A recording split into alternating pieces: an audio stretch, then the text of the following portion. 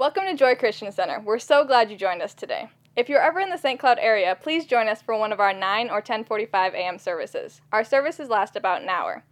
We pray that today's message will inspire and challenge you.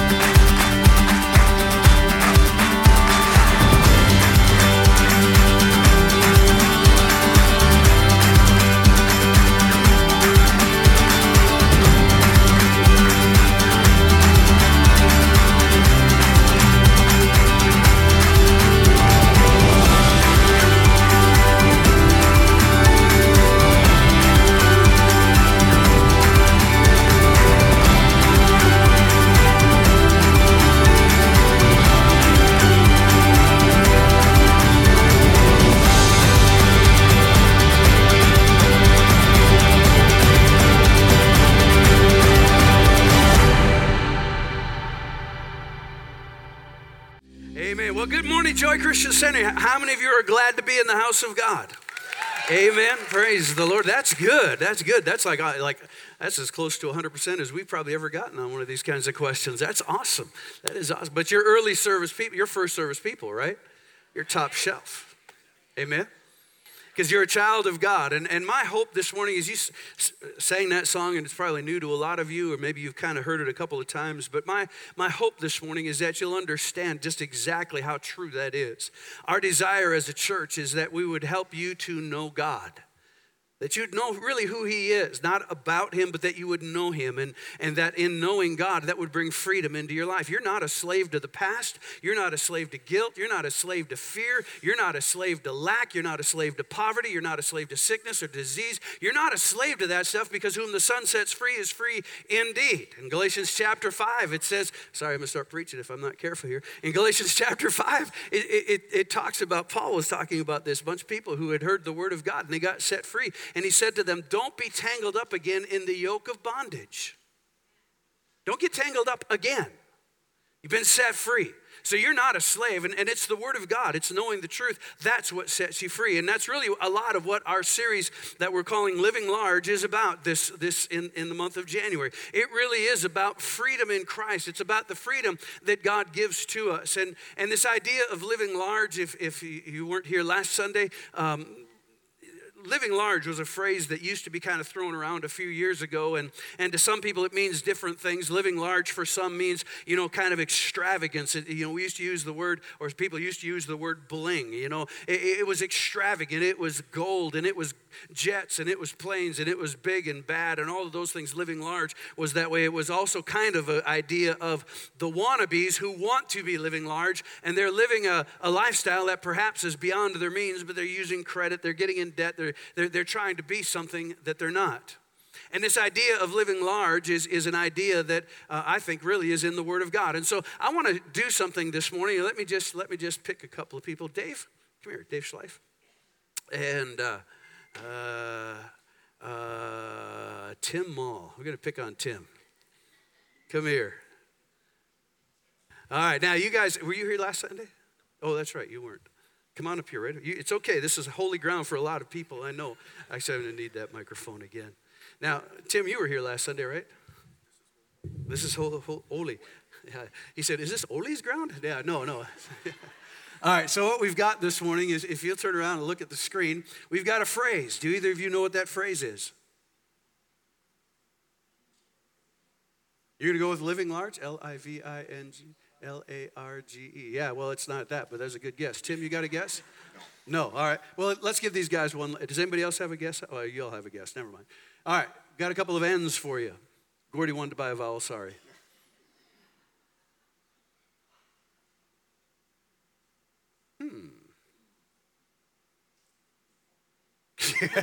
I'm pretty, Dave asked if he could phone a friend, but I'm pretty sure that they're as in the dark as you all. Let's give them one more letter. They'll get it right this one.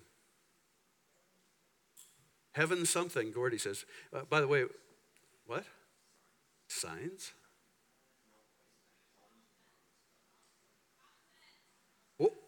Oh. Common sense. Very good. You're not a part of this game, but way to shout it out. Oh, you're trying to help your dad out. Well, that's what kids' job is, exactly. All right, we got another phrase for you. Very good, guys. Way to. All right, we got another one. I get it, right? Yeah, right. Way to not get it. I should have probably picked. Well, all right, here we go. All right, college life. We got a clue here? I won't even say that publicly. All right, give us a letter. Got a T.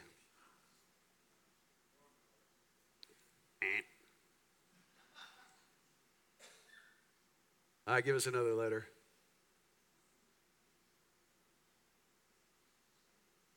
I can just feel everybody thinking this morning. It's awesome. It hurts, yeah. It's kind of cold to engage the gray matter. All right, give us another letter, please. Oh! I tell you what, it's a different daughter. You got the... You called the wrong people. Yeah. Somebody give you guys the notes over there? All right, let's go to the next one. It's education. Very good. How many else? Anybody else have education? All right. Yeah, let's not say that one either. Theodore Roosevelt, Winston Churchill. Neither one of those are right. Give us a letter, please. Now we're going to need another one.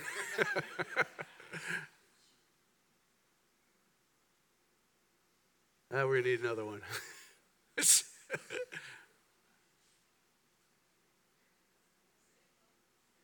What?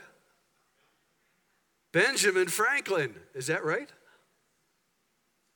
Oh, very good. We definitely have the wrong people up here this morning, though.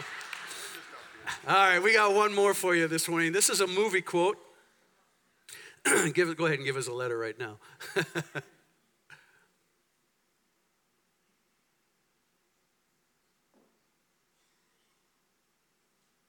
Okay, all right.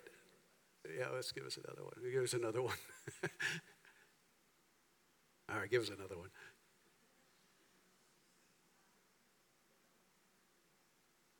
Is watermelon, or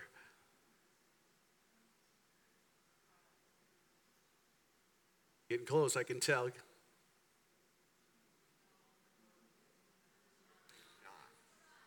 Oh, the kids got it. What is it? Do or do not, there is no try. Give these guys a big hand. You guys did good. Do or do not, there is no try. Now I give you this back.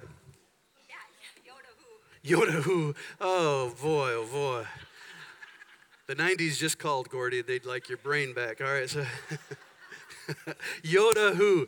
Yeah, Yoda's that little green guy. He was a pretty smart dude, wasn't he? It's the kind of the thing. And education, you hear about some of those things.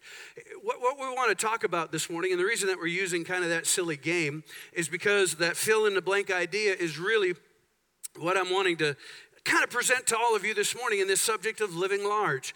I think that when we think about the idea of, or the subject of living large, talking about it, what does that really mean? If we were all honest, and we're in church, and it's first, you are cream of the crop people, amen? You're children of God. You're no longer slaves. All of those things, that's who you are. And if you're really, really, really honest, how many of you would like to maybe have a little bit more increase? I don't know what more might be for you or for me, but there's something in all of us that's a desire, and yet sometimes we almost feel guilty that we want more, or sometimes religion and those kinds of things maybe say make us feel bad if we have too much, or all those kinds of things. But I want you to understand something, that God is the author of more, that God is the one who said, you know what, it's all right to think a little bit bigger or a little bit differently. Listen to the scripture in John, 3 John chapter 2 or verse 2. It says this: I pray. When John says I pray, he's not talking about necessarily bowing a knee and actually praying a prayer. it's a great desire that he has. He's, man, I just want this so much for you. And if I could borrow that this morning, I want this so much for this congregation. I want these things that we're talking about in this series, Living Large, so much for each and every one of you, because it is something that Jesus died for. It is something that he gave us his life for. And so again, he says, I pray that you would prosper and be in health.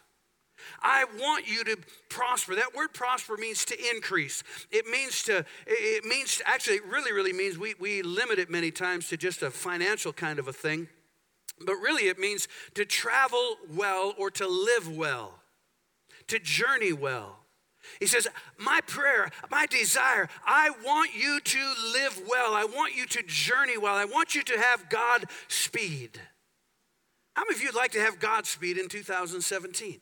How many of you like to journey well? And I started this about a month ago. I made this comment to you around Thanksgiving time. We're thankful for what God did last year, but what do you want to be thankful for? What is it that you would like to be thankful for this time next year? And then begin to take steps, begin to put into practice things in your life that will bring that about.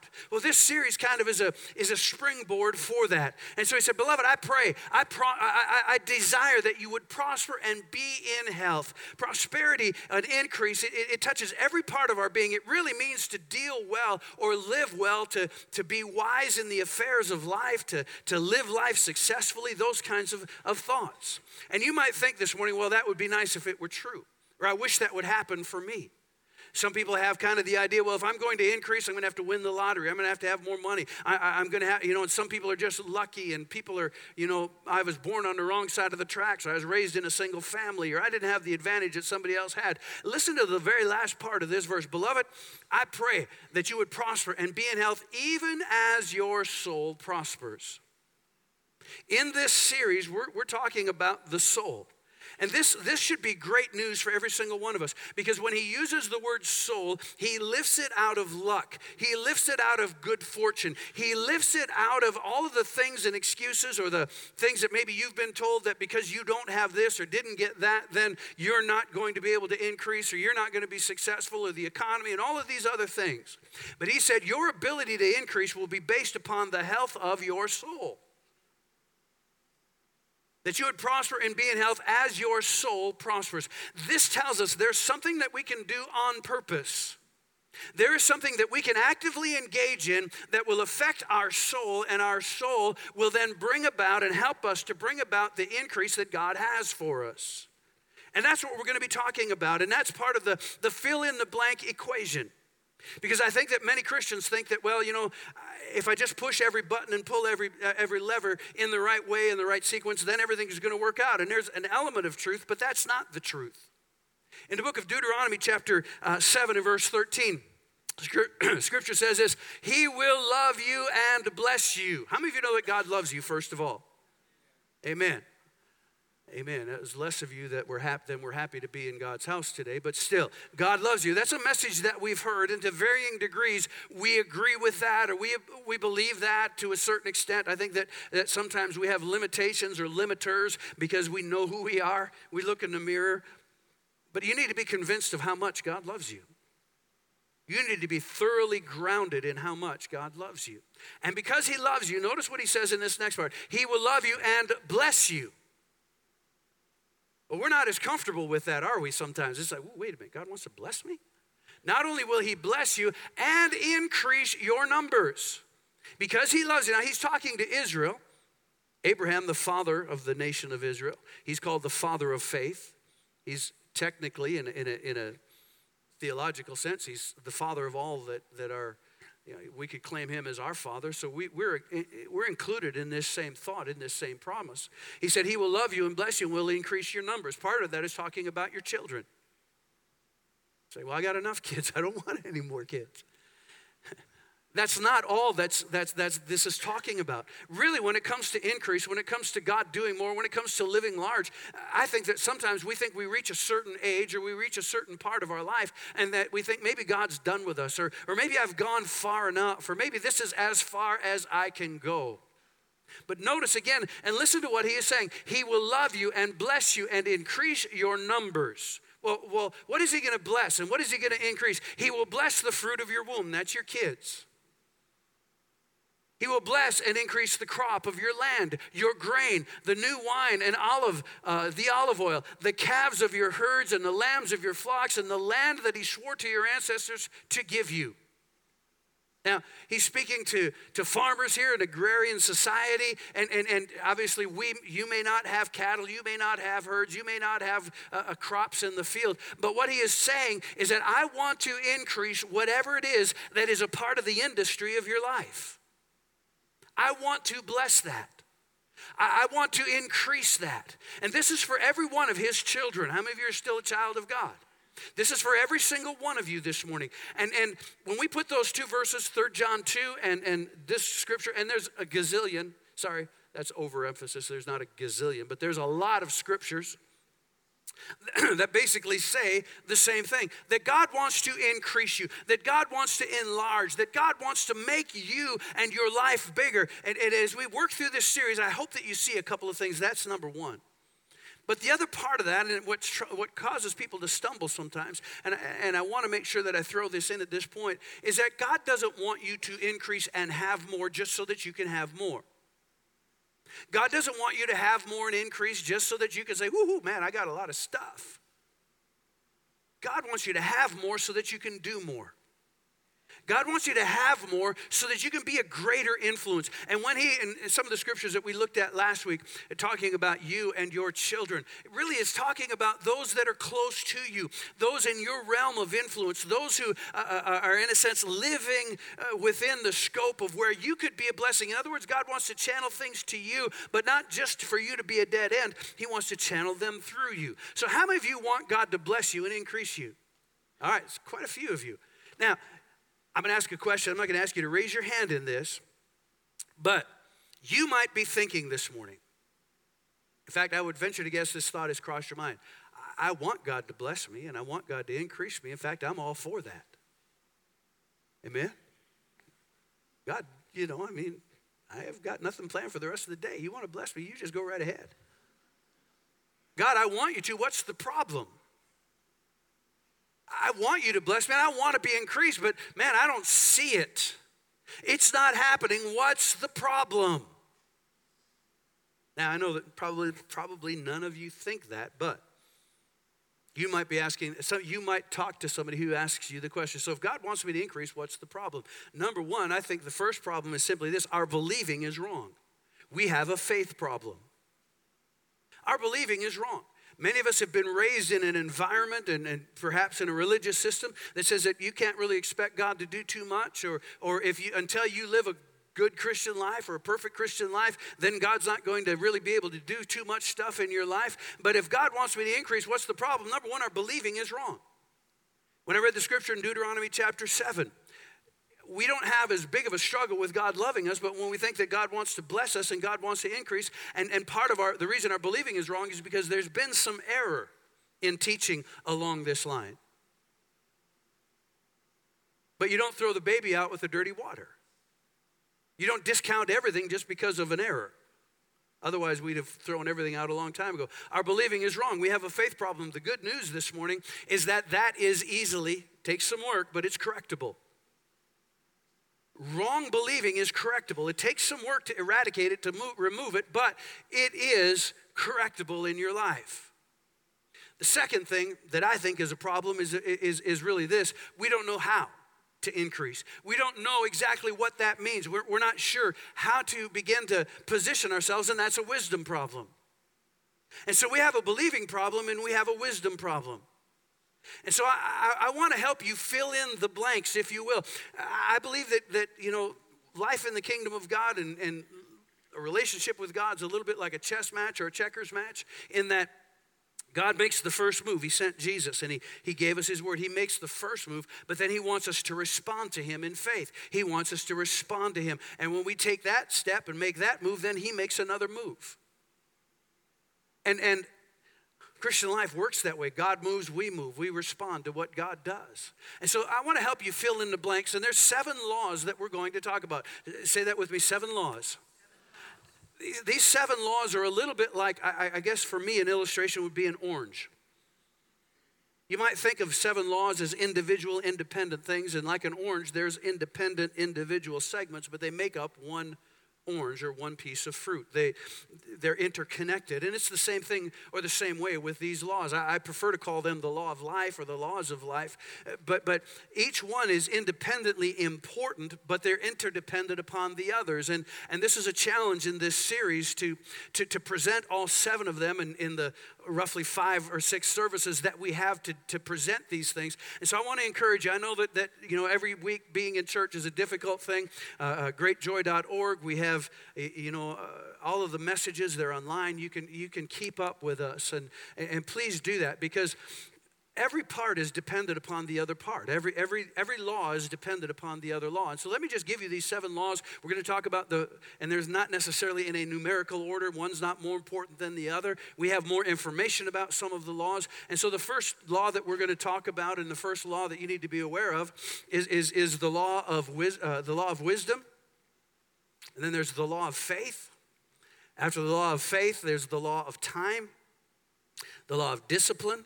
We love that one. Woohoo! Anyone trying to be disciplined since the new year started? Hate it, don't you? The law of words. Book of Proverbs, the Bible, all full. It's so full of how important our words are. Words kill. Words bring life. Words heal. They destroy. So there's the law of words, there's the law of sowing and reaping. The law of sowing and reaping, probably there's the most information in the Word of God about this particular law, and that's because it's there. And so the law of sowing and reaping, and then there's the law of use. Or maybe we could say it this way, the idea of use it or lose it. That's a principle. That is a law that works. And we use the scripture, I meant to mention it earlier, in Genesis chapter 8 and verse 22. If you're reading along with us in the Bible, you're doing the Bible reading plan, you read this week, but Genesis 8:22 says, while the earth remains. And this is right after the flood. And so God is giving a promise. He's telling us something. He said, as long as planet earth is here, these laws, or what I'm about to tell you, these things are going to work on the earth as long as the earth is here. While the earth remains, seed time and harvest, cold and heat, winter and summer, and day and night will not cease. He said, as long as the earth is here, these things are going to be here. We understand that these are laws, or there are laws that govern life on planet Earth. We use the illustration of the law of gravity because it's one of the more easily understood laws that are there. And what's interesting to me, I mentioned this last week, and it's kind of an aha moment for me. It's not real deep, but we are so accustomed to these laws, the law of seed time and harvest, the law of gravity. These laws, we're so accustomed to them working that we don't ever even question it. We're so accustomed to their impact or to their, it's just a normal way of life. We have never been afraid that if we jump up in the air that our head's going to hit the ceiling or that we'll never come back down. And so we understand that these laws, and that they work, and they work 100% of the time. And not only do these laws work 100% of the time, they will work for whoever works them. And it's another part of the reading in Matthew chapter 5. Jesus was teaching and talking, and he made a comment, and he said, your heavenly Father loves you. He said, be like your heavenly Father. And he said, follow the heavenly Father's example. The heavenly Father, He sends rain on everybody. He doesn't just send rain on his favorites. He sends rain to evil people. He sends the sunshine to evil people and good people. And he said, I want you to kind of act the same way. I want you to act like your Father. I want you to love those who are unlovely. I want you to, and we sort of understand that, but Jesus was referring back to laws that were in place, and it's the goodness of God, and it's the love of God that he has towards planet Earth and the people that inhabit this, that he wants good things to happen. And so God has left some blanks for us, a little bit not filled in. They're not filled in because he wants us, and you'll understand as we get to the end of this particular message, you'll understand perhaps why he maybe has done that. But during this game, other than some of the overachievers here on this side, during this game, when the blanks were there, and you're looking at just empty blanks, how many of you know that's a little bit intimidating because it could be anything. But then, yeah, actually with blanks filled in, it was still intimidating for Tim. Sorry about that. But actually the biggest, the two most prominent blanks were on their faces. But anyway, but you couldn't see them. And so anyway, sorry, I just messing with you guys. But it was pretty funny.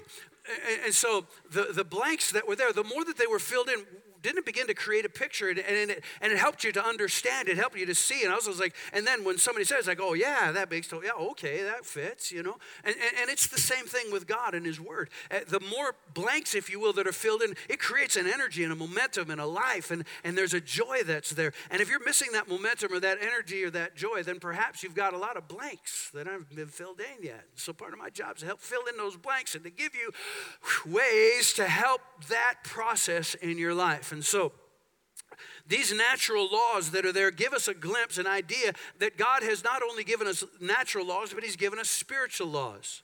And just like natural laws can be overridden or they can be superseded by higher laws, like the law of gravity, 3 ways that you can get rid of the law of gravity. One is the law of thrust. Your muscles and legs, you can jump up in the air. And that will cause you to be free from the law of gravity. But the problem with that is your thrust, your ability to jump in the air is very, very limited. The Apostle Paul said this. He said, I see a law that is working in my members, in my flesh, and it's contrary to the law of God. And he said, there's another law, the law of spirit, the spirit of life in Christ Jesus, and that law makes me free from the law of sin and death. Sin and death, it works for everybody. The law of death works for everybody. But there's a higher law that breaks people free from the law of sin and death. That's the law of the spirit of life in Christ Jesus. And in the natural, jumping up in the air can break you free from the law of gravity for a moment. But there's another law, if you will. There's another power, another force, and that's aerodynamics. That's the law of thrust and lift and an airplane, the wings. That will break you free from Earth's gravity, but only for a season, only for a short time. Eventually, that plane has to land and be refueled. If it's not refueled, that plane is going to do what? It's going to crash and burn. There's another kind of lift, and it's called escape velocity.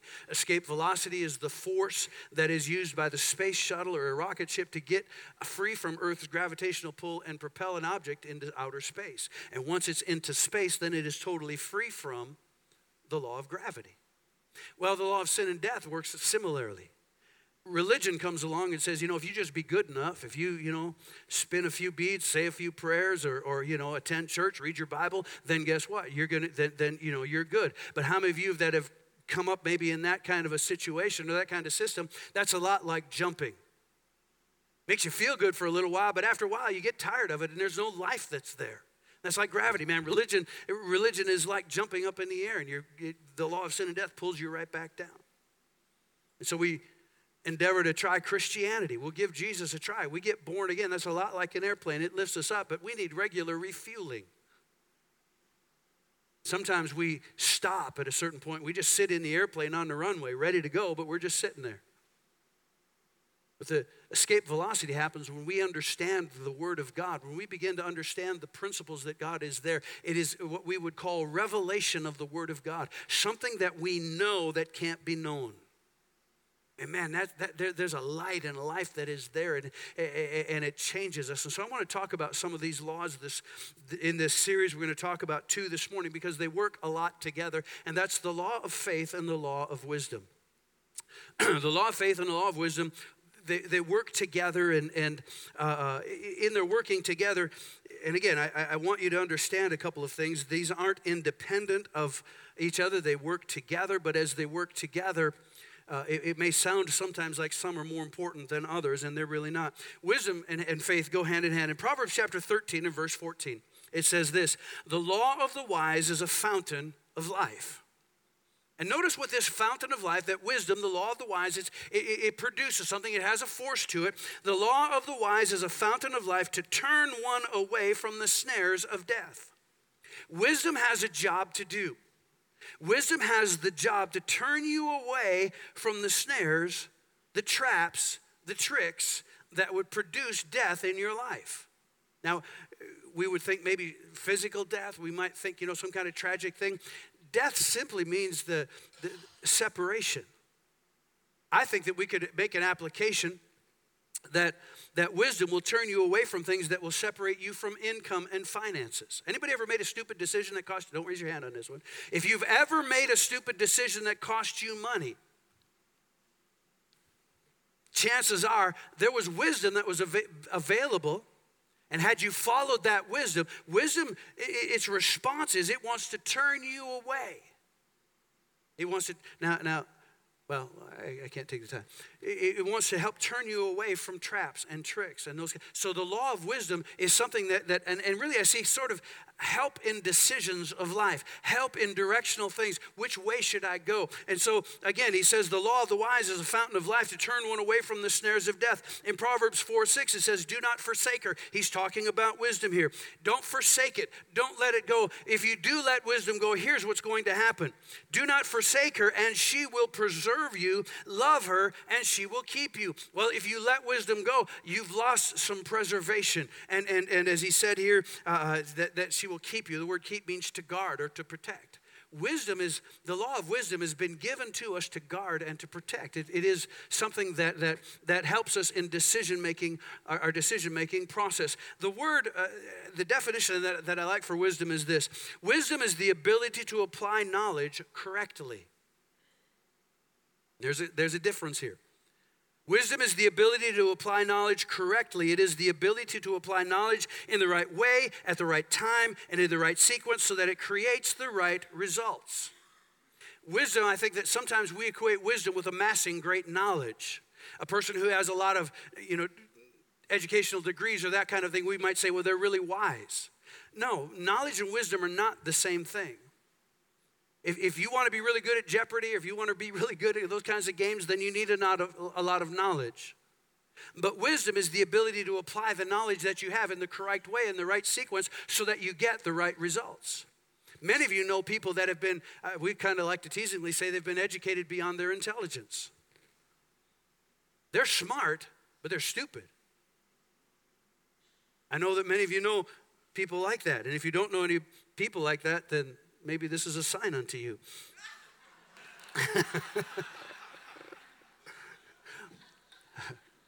That was for second service people, sorry. Hallelujah. Now here's the thing, and people sometimes, listen to what I'm about to tell you. Knowledge is a cheap counterfeit for wisdom. Now I don't want you to think that I'm against knowledge. We have small groups. We've got almost 25 small groups. We want you to get involved in that. And that is a part of a knowledge gathering process. We want you to have knowledge. But knowledge is a cheap substitute for wisdom. Listen to what it says in Proverbs chapter 9 and verse 10. For the reverence and fear of God are basic to all wisdom. Knowing God results in every other kind of understanding. Do you understand why we want you as a church, we want you to know God? Part of it is because of this verse right here. Again, the reverence and fear of God are basic to all wisdom. Reverence and fear of God. What does that mean? God, you're smarter than I am. You're greater than I am. You've got way more of everything that I do. It is a humbling of ourselves to what God has said. And that's the beginning of wisdom. When we're done fighting, I've heard so many people say, well, I know the Bible says, but this is what I think. I don't care what you think unless you think you're God. Well, no, I don't think I'm God. Then why do you care what you think? And why aren't you willing to accept what God has said? And I'll tell you what, this is a lot more subtle and invasive than probably most of us realize. Listen to this in Isaiah chapter 55 and verse 9. And I got a lot of scripture to work through, so I'm hoping to build and build and build in your heart and life. Isaiah 55:9 says, as the heavens are higher than the earth, so are my ways higher than your ways, and my thoughts higher than your thoughts. God is telling us what we already know. God is basically saying, I'm smarter than you are. I mean, you would concur and say, you know what, God, you're probably smarter than I am. Begrudgingly, we might admit, all right, God, you're smarter. You win.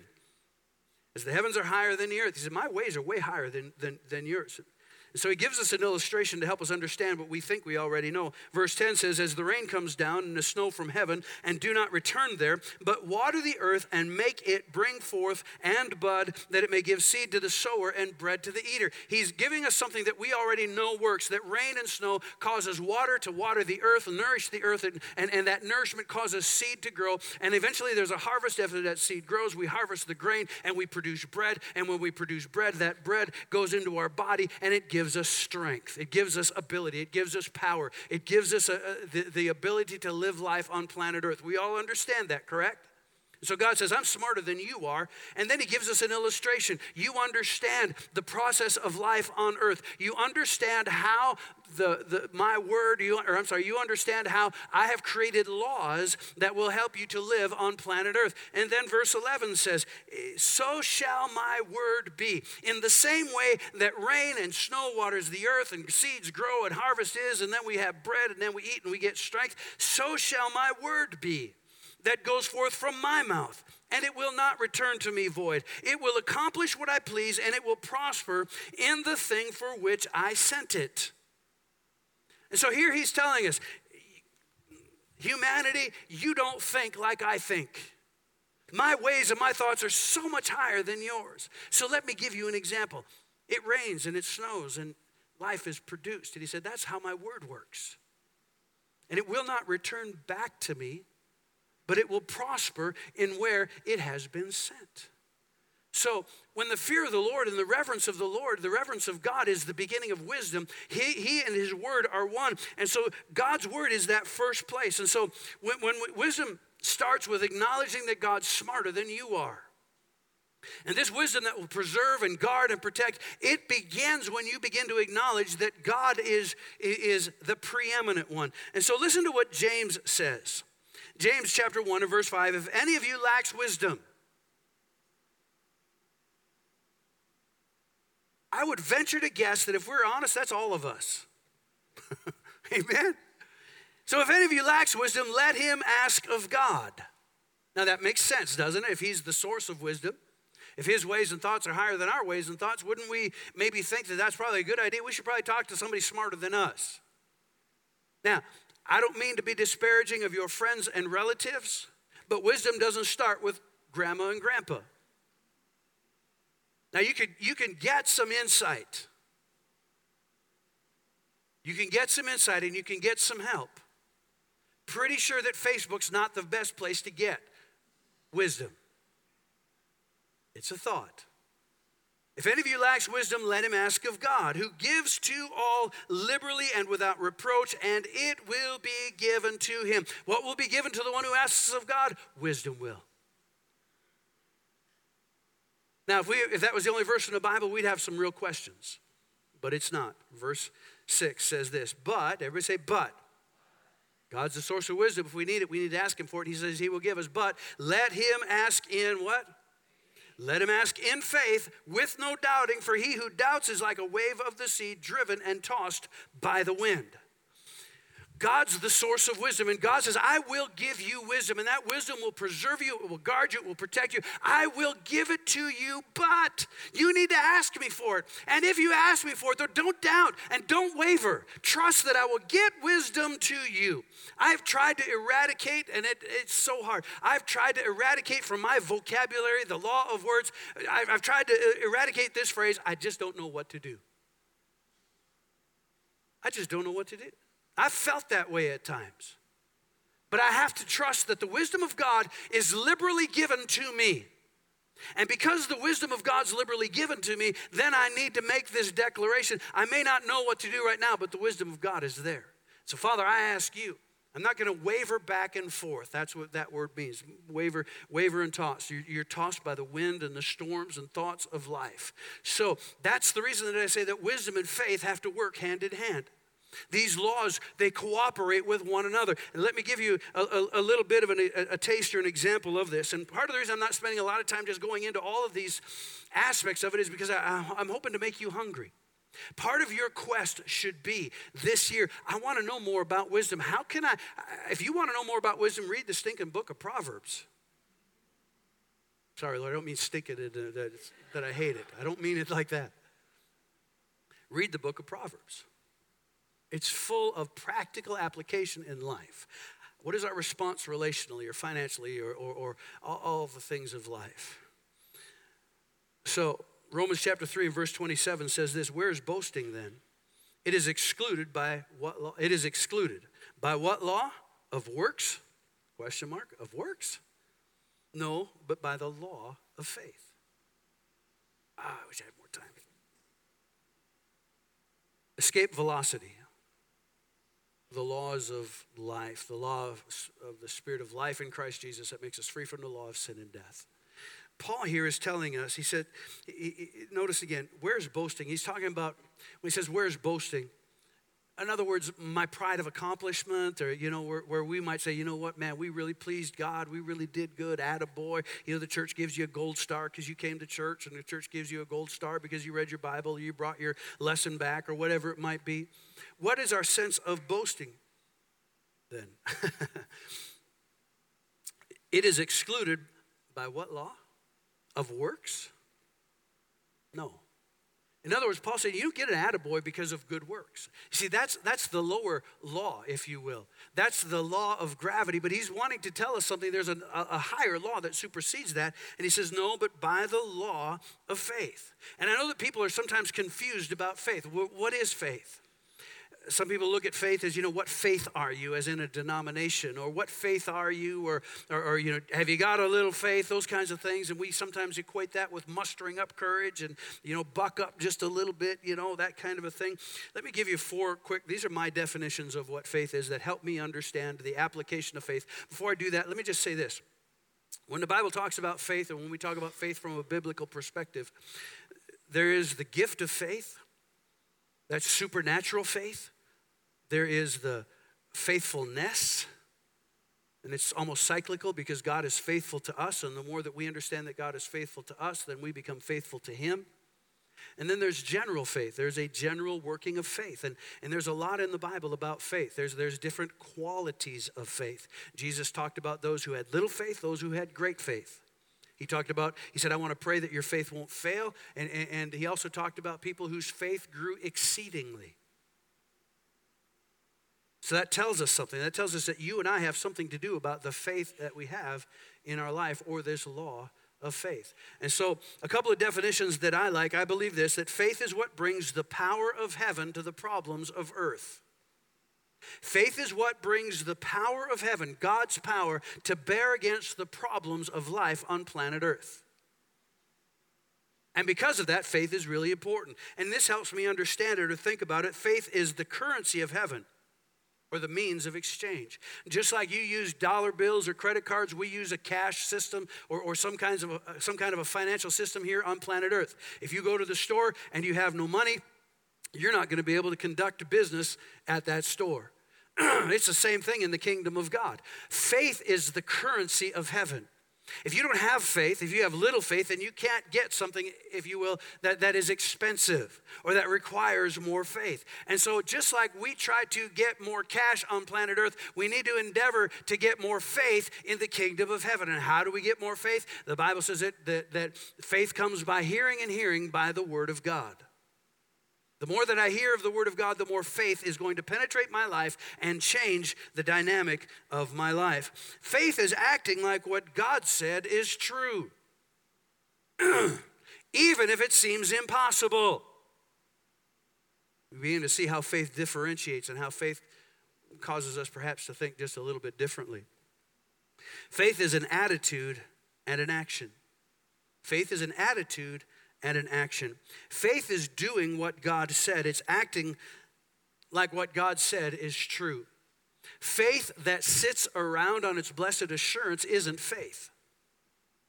Faith is an action thing.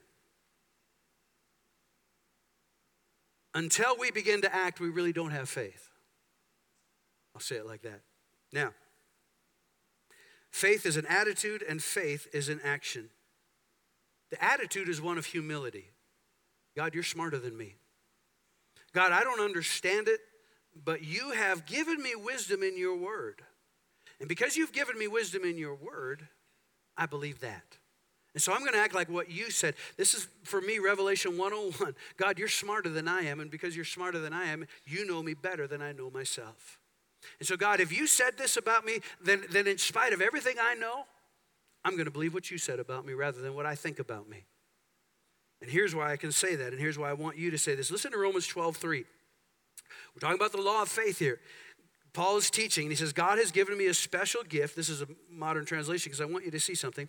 God has given me a special gift. That is why I have something to say to everyone among you. Do not think that you are better than you are. Now, there's a really practical application here, isn't there? Don't think you're hot stuff, right? Don't think that you're smarter than you are. Don't think that you're better than you are. Don't think you're better than other people. That would be a normal, practical application of that scripture, correct? Whew, thought I was alone for just a moment here. I know you're just listening here. All right. So again, do not think that you are better than you are. You must see yourself as you really are. You may have heard this before. You will always act like the person that you believe yourself to be. You will not act independently or differently than how you see yourself. Paul goes on and he says, decide what you are by the amount of faith God has given you. Now, let me try to tie these two laws together and wrap this up in a nice pretty bow for you to unwrap it and think about it later today. Again, he says, you must see yourself as you really are. Don't think that you're more than you are.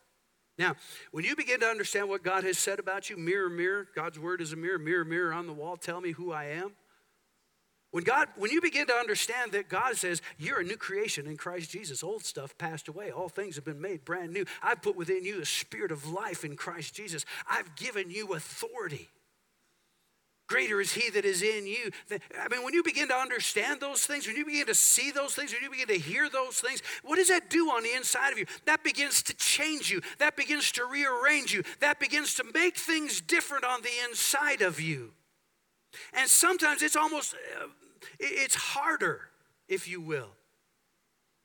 It's harder, if you will, to almost not think as highly of ourselves as we ought to think. Certainly we're not to be prideful and arrogant.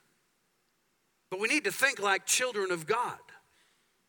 And that's why he said in that last part of that verse, decide what you are by the amount of faith that God has given to you. You see, faith is an action and it's an attitude. I'm going to act like who God says that I am regardless of how I feel. I'm going to act like who God says that I am even though I don't think that I am. And see, remember that wisdom is the ability to apply knowledge correctly. How many of you know there's stuff about you that you don't want anybody else to know? Right? Because we live with ourselves. We look in the mirror. We know when we've failed. We know that when we've fallen short. We know where we've lied and cheated. And, you know, if integrity is really, one person said that integrity is who you are when nobody's looking. And if we don't like who we are when nobody's looking, and we're accustomed to that being, to that person, that's the knowledge that we have. And so then when Pastor Brian is up here, he's screaming and yelling and flapping like a goose or whatever it is, and you're hearing those things, he's like, yeah, I wish that were true. No, what we're doing is we're challenging your soul. Because you will increase to the ability of your soul. And so wisdom is the ability to apply knowledge correctly, but sometimes knowledge is our greatest problem. Sometimes what we know is our biggest problem. Listen to this in Proverbs 3:5, and then I'm almost done. Trust in the Lord with all your heart. Do not trust in your own understanding. Agree with him in all of your ways. Agree with him in your life ways, your habit ways, your hobby ways, your career ways. Agree with him in all of your ways, and he will, here's the promise, he will make your paths straight. If I agree with God, rather than agreeing with my own understanding, there's a promise that God, even though I don't fully understand, that God will straighten out my path. And wisdom will begin to have its perfect work in my life. It will begin to guard me, and it will begin to preserve me, and it will begin to protect me. Because I'm not leaning to what I think about the problem. I'm not leaning, and where this is the greatest problem is where we have understanding. Well, I'm pretty good in that area. I don't really need a lot of help there. You're almost ready for a fall. If you think you know better than what God said, then that's a problem. Because faith is an attitude and it's an action. It is an action that is based on humility that says, God, you're smarter than I am. I need to just say about two more things. Number one, there's been a lot of misuse about faith. Been a lot written on the internet and different places about what some would consider error when it comes to faith. There are those who would treat faith like a magic wand, that I just got to rub the Bible a little bit. It's like a genie in a lamp, and I'm just going to get whatever I want. Well, faith is the key to answered prayer. But remember again that God doesn't want to increase you just so that you have more. He wants to increase you so that you can do more. He doesn't want to just increase you so that you're blessed. He wants you to be a blessing to people around you. Other people will treat faith like a mathematical equation. If you do these 7 things in the right order, in the right way, with the right steps, then God's going to produce. But I have something higher for you, something better for you that I want you to consider this morning that I think is far more important. Faith is a relationship. Listen to Hebrews 11:6. Without faith, it is impossible to please him. It's impossible for you to please God without faith. Think about that. We've thought that attending church services, we've thought that reading our Bible or not cussing or not drinking or not smoking, and I'm not saying that those things are the things that you're supposed to do, but we thought that's what pleases God when all along the Bible says faith is what pleases God. And where do we get faith? We get faith from a knowledge of God and His Word. Faith is relational. It's not a formula. It's not a magic wand. It is relational. And faith says this. Faith is this. I go to God because I know that God loves me. And I know that God has His best in mind. And so I bow my knee humbly before the Lord. And I say, God, I just don't know what to do. But I know that you know. And I believe, Father, that you said in your word that you've given me the Holy Spirit to lead me and guide me. God begins to take the knowledge that we have. And He begins to help us to apply it correctly. And in a moment that we may not understand or in a moment that we may not know, suddenly it begins to drop into our heart. This is what you should do. Maybe we begin to see in our mind's eye the steps that we are to take. So faith and wisdom work hand in hand. Wisdom comes from God, but it's faith that extracts it from Him. Amen? But it starts with a relationship. It starts with a relationship. So with your heads bowed and your eyes closed this morning, if you're here today, there's a beautiful invitation that God has given to you. And He said, if you want to know me, the key is faith. I've given grace so that you could be saved, but it's faith that helps you to access that grace. You have to trust that I'm able to do what you don't think I can. That I can do what you thought nobody else could do. And so if you're here today and you've never asked Jesus to be your Lord and to be your Savior, you've never been born again, and you would like to take that step of faith this morning and begin that journey, that process. If that's you today, would you just lift up your hand? I want to lead you in a very simple prayer. Great way to start the new year. Anyone at all, just hold your hand up real high for just a second. Hallelujah. Thank you, Lord Jesus. Father, in the name of Jesus, help us in the application of wisdom and knowledge, and help us to pursue and to understand and to know. I thank you that you strengthen this congregation. I thank you that in their daily reading plans, their daily reading, that you would visit them, that you would refresh them. I thank you that you would give them a love and a hunger and a desire for your word, because that's the beginning of wisdom. And Father, we believe that in this life we will apply that wisdom and we will live it out in the name of Jesus. And everyone said, amen. If you made a decision today to make Jesus Christ your Lord and Savior, we would love to hear about it. Please email us or contact us through our website, greatjoy.org.